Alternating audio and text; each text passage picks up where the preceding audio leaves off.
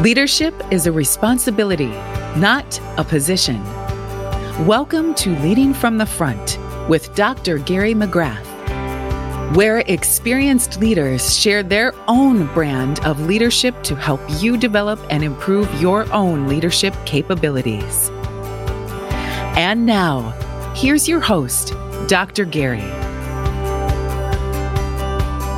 I'm Dr. Gary, making good bosses into great leaders with compassionate accountability. Welcome again to Leading from the Front, where leadership is a responsibility, not a position. And today's guest is the founder and CEO of a human resource management consulting firm. She is a self-described talent architect, helping small and mid-sized companies build a high-performance culture and grow their bottom line. She defines culture as an organization's rallying cry, those shared behaviors and values that drive the organization's call to action. With over 20 years of experience in the human resources field, she has worked across a wide range of industries, including biotech, energy, robotic technology, and specialty chemical manufacturing. She's held several senior leadership roles and served as a trusted advisor to business leaders. She's a senior certified human resource professional and serves as the certification chair for the North Carolina Society for Human Resource Management State Council. The Society for Human Resource Management is often referred to as SHRM. She received her undergraduate degree right here in Raleigh, North Carolina from North Carolina State University and a human resource management certification from Duke University. One position that grabbed my attention was when she worked for Progress Energy in 2008. She was the military diversity recruiter. Being former military myself, this caught my eye, and I'm interested in how things have changed in 14 years and how things might have stayed the same with diversity today. Please welcome the CEO and founder of Gohlston Consulting Group, Tiffany Gohlston. Hi, Tiffany. Hi, Dr. Gary. How are you? I'm terrific. So let's go back in history just for a second to give some foundation of this whole human resource journey that you've been on. You got a degree, I think it was in history, which is near and dear to my heart, by the way, because my son got a degree in history, which then you launched into a career in human resource management. Why HR? What got you into that? I always tell people that HR chose me. And if you speak to a lot of HR professionals, it's very similar. It's rare that they go out and say, I want to work in human resources. So I knew at the age of 8 years old that I wanted to be a lawyer. I wanted to be a corporate lawyer at that. I remember looking in one of my mom's magazines and I saw a lady that looked like me. She was in a nice suit, nice office, $85,000 a year, and she was a corporate lawyer. And I said, that's it. I'm going to do that. That's it. And, that was my journey. So that history from NC State, Go Pack, that history degree was part of the package for my going to law school. That was the plan. That was the journey. Okay, so you got that degree so that you could go into law school, but you decided against it, and something happened in college. Interesting. Something happened on the way to law school. So I graduated from NC State, paid my way through college, and so I joined a staffing company after graduating just to make some extra money. I took the LSAT, which was the law school entry exam, and I was placed at GSK. It was GSK at the time, out in RTP. Yeah, GlaxoSmithKline, yeah. That's it, GlaxoSmithKline. And I was placed in one of their business units within the human resources department. So you follow me here. I worked in that department. I've always loved business. I always knew I wanted to work in corporate America. And working in that group, I saw how you can use talent and people and how they truly build that foundation of whether a company is going to be successful or unsuccessful based on what type of people, what type of performance you get within that organization. And I was sold afterwards. Yeah. So you got exposed to something that you hadn't been exposed to before, right? And it kind of put some pieces together for you. And, when I think about Jim Collins' great book, Good to Great, he talks about this: first who, then what? That you could have written that book, at least that chapter, because you realized at that moment it was first who, then what. You've got to have the right people, and that got you into HR and recruiting. Absolutely. It made a world of a difference. And so, my parents were a little shocked, but after that assignment, I knew that was my career path. And so I started along. I was fortunate to actually work with the lady who placed me. So I worked with, she was a Black female. I'm going to say her name, Rita Bogier, because she really gave me my start. I was working out at GSK on an assignment through her agency, Bogier Consulting. And she brought me in-house to work as part of her staff. And so therefore I took on the GSK account, and it just changed things for me from that standpoint. Just watching her, how she worked as a businesswoman and as an entrepreneur to grow her business taught me a lot. Yeah. So she became a mentor to you. Absolutely. And kind of probably guided you and helped you. And, it's funny, when we talked before, we talked about a different mentor that many people are familiar with, to Luke Skywalker, which is Yoda was a mentor to Luke. We talk about leadership and Star Wars. You and I had this conversation, right? Talking about, what is leadership and who provides that kind of leadership. And oftentimes, just like Yoda saw in Luke Skywalker, the force, the talent, right? A lot of people don't even see it in themselves. And my guess is that this mentor saw things in you that you didn't even see in yourself. Absolutely. Absolutely. We talked about, so I'm a huge Star Wars fan, and I always equate Yoda and Luke to leadership, to the manager and the employee. And I remember us talking about it, the manager sees themselves as being Luke. But you're not. Luke is the hero. And the hero, if you think about any great story, the hero is flawed, right? And they've got some big task in front of them that they have to battle, and they have to overcome and succeed. And then they get to the other side. But they don't do that without their Yoda, without that guide. And that's what a leader and a true leader and manager has to be. They are the guide to the employee. You're not the hero. And so Rita was my Yoda. I was flawed. I had no idea what human resources was. I knew I understood and liked business, and I really enjoyed working with the talent we had at GSK and wanted to know what they wanted to do with their careers and how they could add value to that business. And she really helped me connect the pieces, right, to being a true leader and business owner, and trying to do that through making a profit by servicing your customer. And that has followed me along my entire career journey. And it's really helping me now owning my own consulting business. I really take what she taught me to heart. Yeah. So let's go back and look at this process. I'm an engineer, so I like process. I like to look at steps, right? You get a degree, you've got a plan. The plan changes because your eyes are opened up to a whole new thing with HR. But within HR, I often talk about this within HR. Within human resource management, you have generalists and you have specialists. Yeah. Generalists tend to go to work for smaller companies because they've got to be a jack of all trades and do all kinds of things. With bigger companies, you tend to get specialists. They go into the areas of recruiting or people development or benefits or, other areas of human resource management, right? So what was your path? Because you're working on leadership and people development now, but were you a specialist back then, or were you always focused on the human side of development?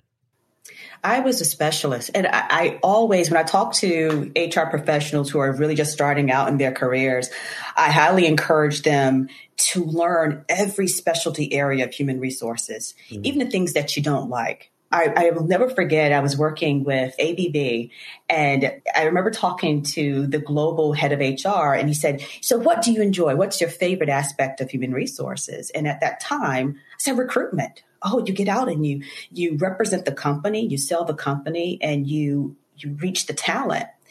He said, "Yeah, but let's think about, why do people work?" So yeah, they enjoy working for the organization. They like the prestige, but you can't recruit anyone without a strong benefits and compensations package, right? And I thought about that. I said, yeah, you're absolutely right. So I need to understand that aspect as well, because when I'm selling the company, well, what they're going to make from a compensation standpoint and their benefits, how they're going to take care of their families and themselves, those are huge aspects. So I always go back to telling folks who are just starting out in their careers, learn every aspect. So I've touched every aspect of human resources. And I started out as a specialist, as a recruiter with Progress Energy when I joined them. And I worked in roles that did not exist until I got into those roles and helped to grow them. And it really helped me to grow to understand all aspects, not only of human resources, but of the company. Because any great HR expert has to understand the business as a whole that they're supporting. It's critical.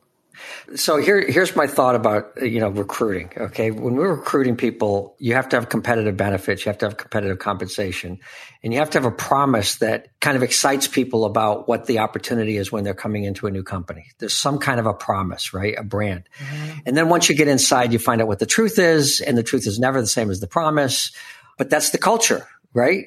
Yeah. And it's the culture that keeps them or chews them up and spits them out. Absolutely. So how do you, what's your experience been with that recruiting and cultural kind of alignment with organizations, and what you've seen companies that do that well, and maybe companies that haven't done that well, without mentioning names of companies? I don't want to go into that, Absolutely. But they promise everything and they give them nothing, kind of a thing. And we see how that just chews people up. I'm sure you've seen that in your career. I have. And, I've been fortunate enough to see it done well and see it not done so well. And a lot of times when it's not done so well, it's not intentional. I think the intent, the good intention is there.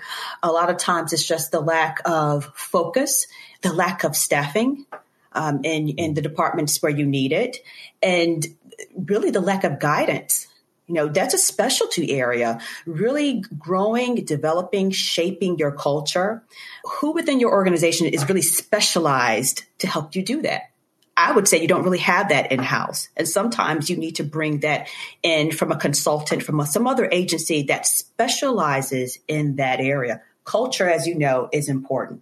It's vital. I recently wrote a blog around culture is a bottom line issue.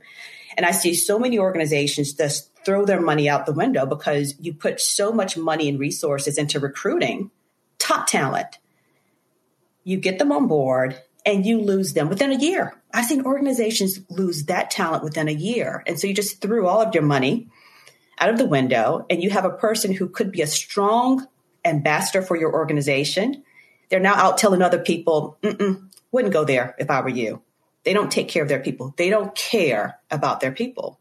And that's what culture is. Yeah, which over time diminishes everything, doesn't it? I mean, over time Absolutely. It destroys the company. And we know from research that losing someone is between 1.5 to 4.5 times their salary. The higher they are in the organization. Think about that. Oh, yeah. It's crazy, isn't it? It's crazy. You hire somebody for look, let's put this in the numbers.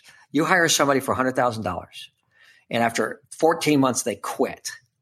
Okay. Finding another person replacing them is going to cost you somewhere between $150,000 and $450,000, though, depending on the level and the importance in the organization. Who can afford that? When you look at turnover, I don't understand how companies can afford it. It destroys them. But you made a really good point, and I want to highlight this. They're doing it unintentionally. And here's what my belief is. And let me ask what your experience has been. They're doing it unintentionally, not because they are consciously making a decision to not do it, or to do it or not do it. It's because they have no clue as to how to do it. That's it. No clue. It's the how. Yeah. You have to understand the how. And let's talk business. Think about how you go out to attract your customer. I always tell my clients, you see your employees in the same manner that you see your customer. You got to have both. You got to have both. And you're not going to go out and half-heartedly try to seek business from a customer. You're going to give them the red carpet, not only when you're courting them and trying to get their business, but when you get that account and you want to maintain it and grow it. You use that same prospect with your employees. They're just as important, but let's look at it from a dollar's sense, right? It takes just as much money and investment and keeping and retaining and developing that employee as it does in recruiting and keeping and retaining that customer. So look at it through that lens. Yeah. Well, actually, research shows that I remember reading some research years ago where companies that were solely focused on customer service and customer experience, there was no correlation between success in those companies in their mission statement and saying we're about customers and everything that didn't also have a commitment to their employees, to your point. If they left the employees out of the mission statement and leave them out of the process, they failed. And yes. A lot of the work that we do in leadership, we talk about it being inside out. It starts with me first. I've got to understand what I stand for, what my belief systems are, what my values are, and how I can show up as the best possible leader of myself. Once I do that, then I can work with the employees. Once we do that, then we can work with the customers. It's got to be inside out. If it's not focused from the inside out, it's not going to work. And to your point about the culture, is unintentionally creating a culture. Well, here's the thing. The culture is going to be created. There you go. Every organization has a culture. Whether you do it intentionally or not. Right. Whether you want it to be or not. As a leader, you have to decide what kind of culture you want. It starts with mission and values. What are your mission and values, and what are you going to do about it? So I think the challenge is a lot of companies say, oh, we have values. What are you doing to support, reinforce, and talk about the behaviors that connect to the values every single day? What are you doing? And I get blank stares. Do you? There you go. Because it does have to be intentional. And the same way that you have your salespeople who are calling their customers and checking in on them, you've got to have the same resources that are checking in on their employees and seeing how they are doing. And it starts with the manager. I put a lot of pressure on people managers because in my viewpoint, they hold just as much, their role is just as important as that CEO's. A manager can make or break your organization because they really play the role around your team's morale, your team's productivity, your team's innovation, or your team's decline. Well, okay. I love when you bring these points up because it lets me throw some numbers out. All right. Sales teams. All right. Sales teams. Effectively managed sales teams versus ineffectively managed and led sales teams. The manager has a plus or minus 25% impact on the sales of the team. That's a 50% swing. 50%. So you have an ineffective sales manager, they're 25% below goal. You have a really good sales manager, they're 25% above goal. You know, which one do you want? Duh. I mean, it's really data. Simple. Use the data. Use the data. All right. So I don't want to lose this point because, you know, I mentioned it early on. You've had a lot of experience over history with diversity, and you had a role of military and diversity in HR at Progress Energy. 14 years ago, you did this. Yeah. 14 years ago. Yeah. What's changed today? What's stayed the same? Are we making progress? Which, you know, with Progress Energy, not necessarily, but it's kind of a play on words here. Are we making progress today with diversity? And specifically, I'd like to hear what you did with the military because it's near and dear to my heart. So wherever you'd like to start that answer, I asked 5 questions. So, oh boy, you know, I smile when I hear that when you take me back to that time, though, because at the time that Progress really placed a focus, and I'm going to say intentional focus on, at that time it was D&I, it was diversity and inclusion. We were pioneers in that space as a Southern-based electric utility. Think about that. Focusing on diversity and inclusion. We were pioneers, and we were led by, at that time, Bob McGee, rest in peace. He was our CEO, and he was intentional. He was an intentional leader, and he practiced what he preached. And he put that message down from his leadership, and it trickled throughout the organization. And as a result, we created, I was the first, a military recruiter, and that spun into a military/diversity recruiter at that time. And let me tell you, I grew up in Eastern North Carolina. I'm a farm girl from Eastern North Carolina. And so I grew up around military bases. And so at that time, I had no family in the military, but I understood a lot of the culture. And so I went to the military bases. I formed relationships with the military personnel, with the instructors that were helping military personnel transition out of the military. And we were very strategic about the military bases that we went to along the Southeast. And we sold the message. I sold the company. I went out and really talked about these are great career opportunities. And we want you because you're so specialized in so many areas. And many of you are just great leaders. You don't mind moving around the country. You've done that before. You don't mind the long hours sometimes because that's, with these types of roles, sometimes they're long hours and you're dedicated. And so we really were intentional around it. I had relationships with a lot of military magazines. We made some of the top 20 lists in that area at that time. And so it really helped to set the stage.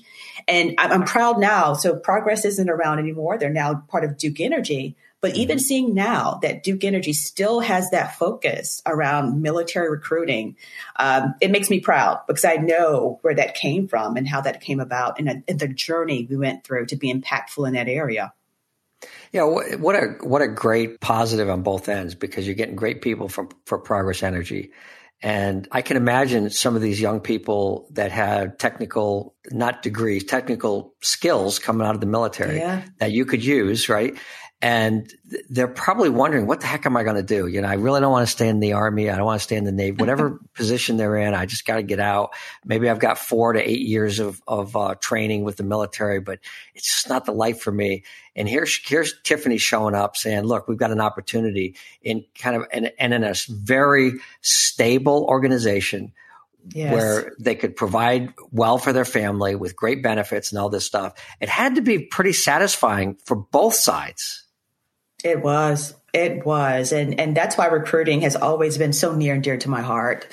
But you have to represent, really, you really have to represent what the company encompasses. And you said it. They are great career opportunities where you can take care of your family and you can continue the next phase of your career. Right. So using those skills, transfer those skills over here and just add more value to the communities because you're serving these communities where we live. And it was very impactful. We helped a lot of people continue their career journey through that initiative. So, when I think about this thing about leadership and culture, and we talk about first who, then what, it's really kind of a duh. I think of this all the time. It's like how important it is to get the right people. I hear this from my clients all the time. And once you get them, what are you doing to keep them? Which is you've insinuated that multiple times today. Yes. So what are you doing now? With all of this experience, you've 20 years of human resource experience and a lot of different roles that, I'm looking at your resume and you've got all these different roles, 2 years here, 1 year there, sometimes with the same company, sometimes with different companies, you've got all this experience and you started your own firm. What are you doing to help companies today? What's your focus and how are you helping them out? Yeah, I help organizations to really shape, I call it build, but it's really shaping their culture. And in that, I mean, what do you think about I describe myself as a talent architect. When you think about any architect, before they design anything, any structure, any building, they want to find out what's the purpose, what is going to be the use of this structure of this building. And that's where my starting point with my clients is, let's talk about where do you want to be? What's your end game? Where do you want to be? I know you want to provide quality service, quality product to your customer. Why? What do you want to accomplish out of that? Why do you want to go into this new market? And I get a lot of stares because they don't expect this from human resources, right? They want to start with the people. This is my immediate need. But what they have to understand is your foundation, your purpose has to come first before we want to bring anybody into your organization, because that's what you're selling. How are you going to help to grow this person's career? And in return, they help you in providing that great service or that great product to your customer. So that's why I start. I call it my career blueprint, talent blueprint, because we start with the blueprint of what's your purpose? What do you want to achieve? If you look at a global established organization who has lots of market share, right, but they're looking to enter a new market, their blueprint will look very different from a small startup that's in a high growth phase. And they're looking now to really get rocking and rolling in this area and want to bring in and recruit a lot of talent. So it's not a one size fits all. These two organizations who both want to be profitable, want to provide a great service or product, will have different blueprints in how they do that and the type of people that they recruit into their organizations. And I think that is very key. Organizations, I just want talent. I want the person to do this job description. No, what's your business strategy? Because that business strategy will help you determine what type of person, what profile. I call it your candidate profile. What profile of person can be successful in that role? That's why you see a lot of high turnover, because businesses don't think about this. They think about the job description, which tells you something, right? It's a data point, but they have no idea about what profile of a person that they need to be successful in that role and that business unit to lead those people. Yeah. So the connection between the why, the core of the business, the why, yes, and what they're delivering, and the connection between those is the how. How are we going to go about doing this? We want to hire the right people. But what I love about what you're saying is the connection between that for the human being is creating this profile. And yes, I think that that's a huge missing step for a lot of people. They look at trying to connect a resume to a job role and say, okay, this resume and what this person's been doing in this job role and what they did, there's a match. So that's the what. Well, that's fine. We want to have the competencies there. We want to have the but what about the driving force of the culture of the organization? Are they a connection with our why? Are they a connection with our values? Are they? So the profile that you actually step back, and I really like this because it goes back to habit 2 of the 7 habits of highly effective people. It's beginning with the end in mind. The end in mind of the person, right, that we're trying to hire, yes, is to create a very detailed profile of not just their experience and their competencies, but their values, their way of interacting with people, their communication skills, some of those skill sets that are there, but really understanding the human being. When I think of, something as extreme as Enron, when they were hiring people, we want to hire crooks. We want people that have no moral values at all. It's just about making money. That's what we want to hire. They did a great job of that until they exploded, but yeah, it doesn't matter what your culture is. You're going to attract people eventually and keep people based on the culture that you have. And you're talking about doing it intentionally. It has to be. I equate it, believe it or not, to finding the right mate. Think about if you're trying to find the right mate, the right person for yourself. The person's dating history can be equated to your candidate's resume. It tells you something about them, right? It's a data point. But their dating history doesn't necessarily tell you about their core, about who they are as a human being. Learning them, courting them, getting to know more about them tells you more about who they are and whether their values align with yours. Now, companies don't have the amount of time that you do in dating, but you do have a profile. If you can learn more about the individual's candidate profile, and I also do a company's profile, and this is why. Because your company profile outlines who you are as an organization, what you stand for, what your purpose is. And you only want people to join your organization who buy in and who align to your values and your purpose. And when so I help organizations to make that connection, finding the right candidate that aligns with their company profile. And it actually helps to take out a lot of the bias that you see in the recruitment process and the interviewing process, because I don't care what you look like or sound like or where you're from. If you've got the potential and your profile really aligns up to our values and where we're looking to go from a company to our strategy, I want you. And even if I don't have a position today, right? If it aligns with where we're trying to get, I want you because you're going to help us get there eventually. When you try to align people's values to the company, the strength of that foundational set of values is so powerful that I have clients that do that. And even in the role that they hire them for, sometimes they find out it doesn't work. They don't fire them. They try to find another role. There you go. And maybe it might be the third or fourth role. And eventually they go, well, you've been here 4 years. We really haven't found anything for you. And they do. They will literally be there for 2 to 4 years. But they're trying to find, because it's so hard to find the right fit between the company profile and the individual profile. But it's worth. I want to share with you an experience that I had when I was coming out of the Army and I was interviewed by Procter & Gamble. And I understand, I think they still do it this way. So spoiler alert for people that are going to Procter & Gamble and being hired. I went to Green Bay, Wisconsin, and I spent 2 days there. And I was going through the plants. I was interviewing. I interviewed about 7 or 8 different people, had dinner, did the whole thing. What I didn't know was the person that was my sponsor, my peer sponsor, was also part of that decision team. That decision team were brought together at about 3:00 in the afternoon when I was going back to the airport. And they sit down for an hour and they assess Gary McGrath. They assess the candidate.